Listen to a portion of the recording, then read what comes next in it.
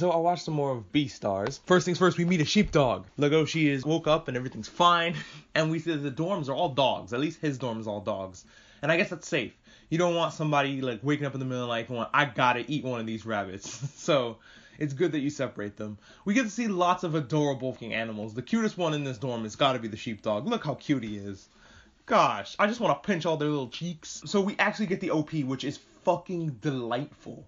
It's like a stop motion OP, and it's so cute. It's like made of stop motion felt or something. It looks real adorable. This is like the cutest OP that I've seen all year. There's a shot in the OP of them running through some woods, and the trees are the antlers of the upperclassman guy, Louis. And I'm thinking, is that symbolism?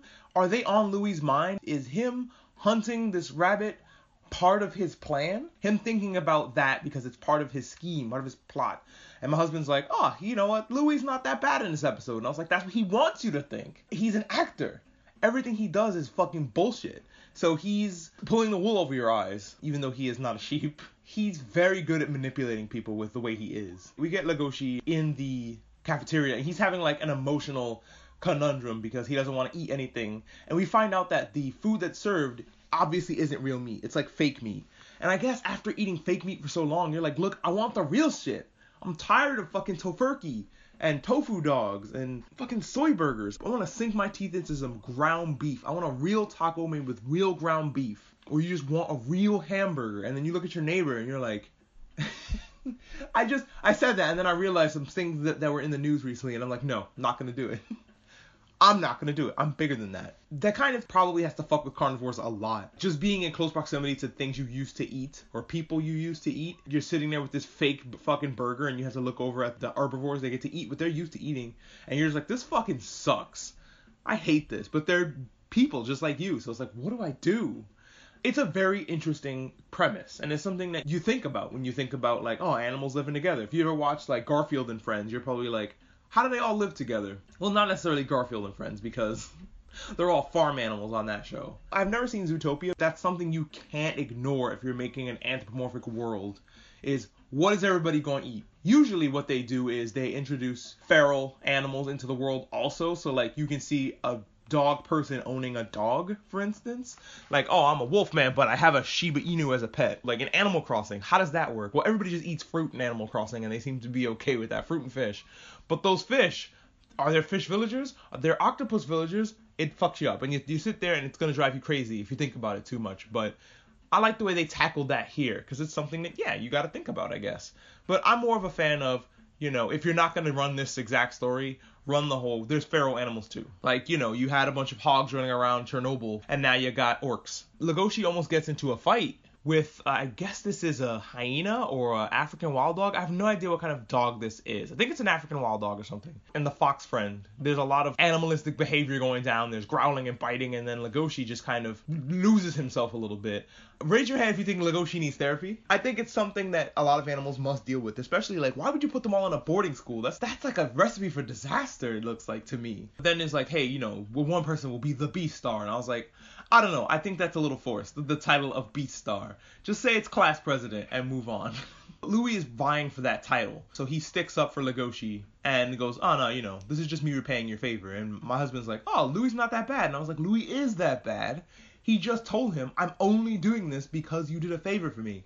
If you didn't do that favor for him, fucking Louis would have watched him crash and burn here. I also hear that Louis and Legoshi is a big ship, and I see it, but it's like, no, he's an asshole. I don't like it. It's the same way people are like, oh man, Deku and Bakugo are a really good ship. And it's like, no. I don't think Bakugo could stop himself from being a shitty bully to Deku. Like, I don't think it's possible. But yeah, Legoshi is going through some things, and we do a lot of seeing inside his head and hearing his thoughts, and I like that. You can relate to him and understand his thoughts. Because again, this is kind of like the protagonist of your anime isn't, you know, the number one silent badass who's gonna run around and fuck shit up. If this was back in the day, I guess Louis would be your main character, right? Like, but no, we're going in the direction of relatable, timid main characters, and I don't know, I really like this. It's very relatable to the people who are watching the shows. We see them acting out the play, and they kind of do a thing where they show it to us in a cinematic way, and I love that. That was really neat. They do a lot of directing things in this show that are just fucking phenomenal.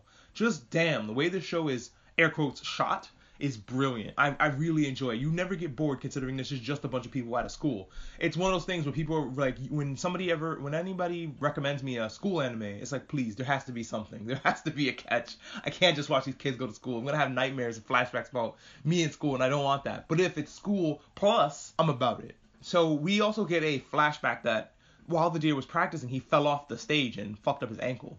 And he's pretending that he's okay, but when he's in secret, he's like, oh, fuck, my ankle fucking really hurts. But he's an actor, right? The show must go on. I have to do my part, and I have to show everybody how good I am at acting. So hopefully, the popularity or whatever gets me to be the class president. I refuse to call it a Beastar. I think that's a little silly. Also, they're like, we got to get flowers for the play, but you need to go to the garden center, which is, of course, tended by herbivores.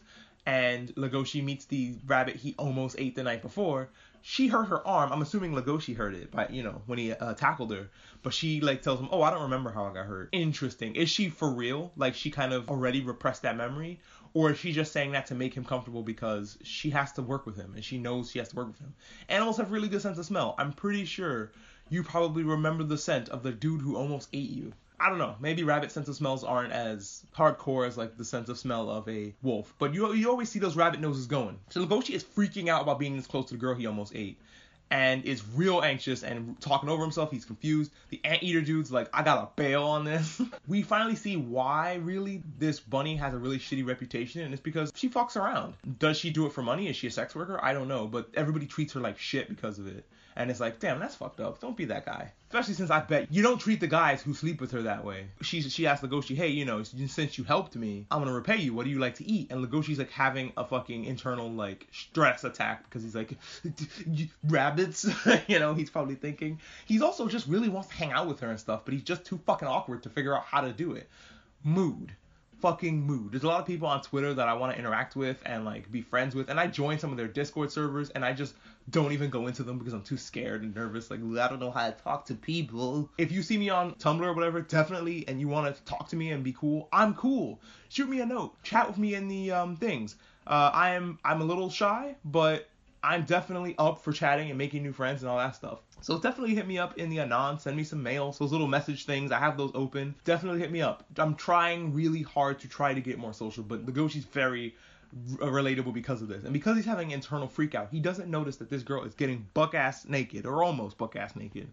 Is that appropriate to say in a show with a buck in it? She gets rabbit-ass naked, or almost. She's in her bra and panties, and she's like, I see, this is what you want. And he's like, whoa. And I was like, Legoshi, get out of there. Because he can't handle just talking to her about the fucking weather. How is he going to handle her bra and panties, bro? Get out. Escape. And then, talk to her later and be like, look, I'm sorry. The thing is, he's so bad at talking. Oh. So that's the end of the episode, and you're worried, what's gonna happen with him? I remember saying the ED slapped. No, it's the OP that slaps. The OP was actually played as the ED. They do that sometimes. The OP with that jazz slaps so fucking hard, and those visuals, it's so good. I don't think I'll ever skip the OP. It's so good. The ED is alright. It's very cute and melancholy, and the animation's really good. There's not really much to say about it, except for I like the fact that it's set up like a play. That's really cute, and it makes sense considering what the show is about. I can't wait to see more about where this show goes. It's really, really cute, and it's really fun. I'm glad I started watching it. Thanks for listening.